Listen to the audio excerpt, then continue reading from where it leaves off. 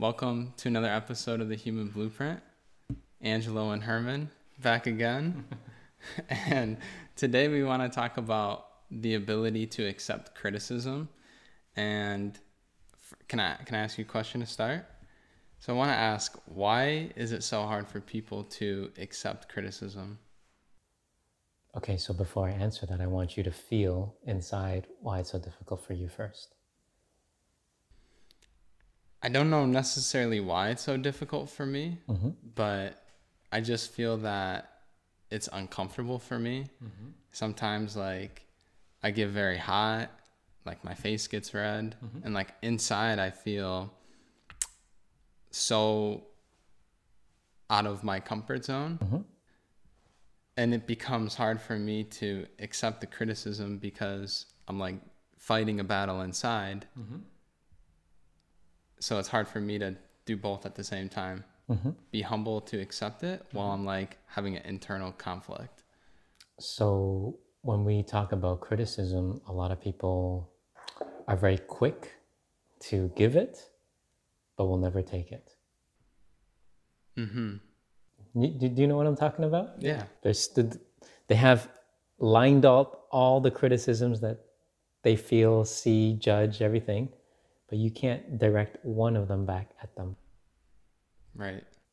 How is that balanced? It's not, you just become a punching bag. Exactly. And so when you talk about criticism, you have to make sure, number one, you check your ego, which means you don't have that lie in your head thinking that you know everything. You don't have that lie inside of you that you believe that you're the best or the greatest or in anything in the world, when we can always be learning and getting better. But if you always feel like you know everything and you act like you know everything, life will humble you very quickly with that criticism to show you need to come down a few notches. Right? It's like when I train, right, in martial arts.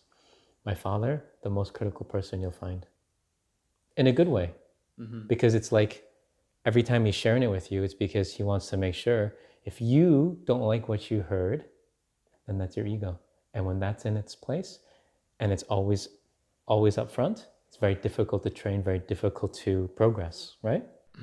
So when he gives you the right type of criticism, we don't even call it criticism. It's more of like a guide. Because that word criticism, people shut down immediately. So we'll use the word the guide. So he guided and told me, okay, you need to do this.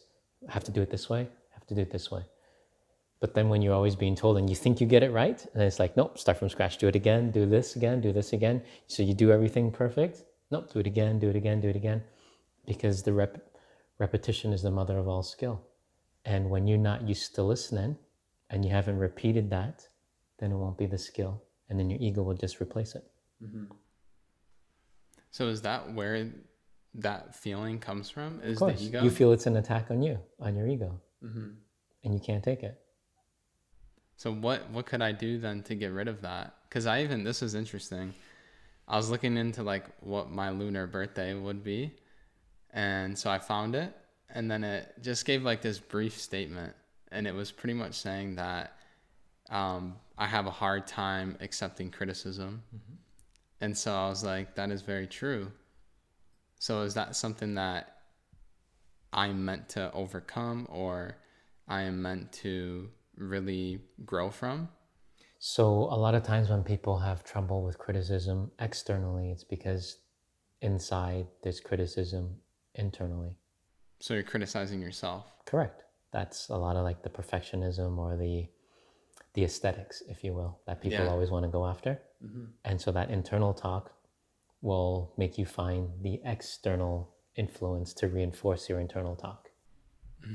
So when a lot of people can't take criticism, or you have to tippy-toe on eggshells because you don't want them to get upset, but meanwhile they need to know the truth and they need to know it right away in a good manner, it's very difficult to progress, and you waste so much time and you just go in circles. As opposed to saying, you know what, this is what we can do. This is what we need to do to get there. Why don't we do it? But because we can't even get to the table to have that discussion, so many people shut down. How can we progress? How can we evolve? Because it's not always that you're being criticized. I don't even like the word criticism. like you said, it's more guidance, especially if it's coming from the right people or the right source, family. And so I think that's a big shift in a way to look at it differently, is that you're not being criticized, you're just being helped or guided in a better direction. Yes, and then that you have to differentiate between what is actually guidance and what is actually criticism. If someone comes at you and say, you know what, Angelo, you suck. You know what, you look awful, you suck. That's not guidance. That's basically just projecting their ego onto you, right? Or negativity onto you. But if they said, you know what, you didn't do this to the best of your capability, but you know what, I believe that you can do better.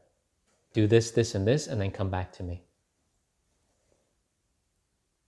All of a sudden, your feelings aren't hurt. All of a sudden, you now have a plan to go get it done, and all of a sudden you have a deadline to go do it. Yeah, that's leadership. That's leadership. But everybody's not the leader. They just feel they are. They act like they are, but they don't understand the sequence of how to become one. And so they'll just throw their negativity and ego at other people and project that. And it becomes very, very difficult for that person to be humble. So that when they're the ones that give 1,000 judgments, criticisms to everybody else, and they can't even take one, it's a very poor recipe for our ability to grow. Very true. I don't see myself as somebody, I'm not a critical person on other people. I guess I'm most critical on myself. Yes, but then other people externally, like we said, tend to find you to reinforce a lot of the things that you're insecure or critical about yourself internally. And then the ego wants to come out and fight it because it feels like it was hurt or it was attacked. So for me personally, I would have to let go of like the negative self conflict. And of course. And stop feeling as if everything inside has to be always perfect or a certain way. That's not what mastery is. Mastery is when you just do the same thing repetitively. And it's through that action, it becomes like the habit, right? Then the habit becomes the virtue. And the virtue becomes the destiny. And so a lot of people, they don't realize the things that they do every day. Is that setting you up and preparing you for when the right opportunity arises? Or is that setting you up for failure so that when the opportunity does arise, someone else got the promotion, someone else got this, someone else got that, and you're always missing out? And you're like, well, why poor me? And then you go through the spiral of being a victim, rather than say, you know what? Rather than be so critical of myself internally, why don't we do the opposite? Why don't we look at everything that we don't like and do something and replace it with something better? So let's say we don't like that we have a lack of patience. Well, then we have to go put ourselves in a situation to learn how to actually be patient. Like I said, with the plants, with my animals, my pets. Yeah. Right? With the family. So you learn how to have the heart of the mother, so that when you learn to listen a little more, compassion a little more, care a little more, then you learn to appreciate all of those people, what they bring to the table. So that when they share things with guidance, like how I just shared with you, then you can be more constructive with it and do something faster with it. But if everyone's just saying whatever is on their mind and speaking their mind and putting others down with no positive replacement, or I would say a positive outcome, a target, very difficult for us to move forward, very difficult for us to get rid of that ego. So would that be a good exercise for the listeners and viewers to do? Yeah. To write down the things that they're maybe critical about themselves or they feel like is holding them back, and then something to replace it with? Correct. Because if you don't replace it with something better, it's always just going to stay there. I think I'm going to do that for myself. Let's say you drive here, Angelo, and you know what? The tire's not good. You know what? We don't need it. It's garbage. So you're just going to drive on 3 or 2 tires? No. Is the car going to work? No. What do? You have to get a new tire, replace it. See? Otherwise you can't move forward. A lot of people, you know what? We'll let this one go. You know what? We'll let that one go. And soon there's no tires on the car. You're stuck. So what? You put it in gear. So what? You put gas. But you didn't replace the tires with something better, something newer, something safer. Right?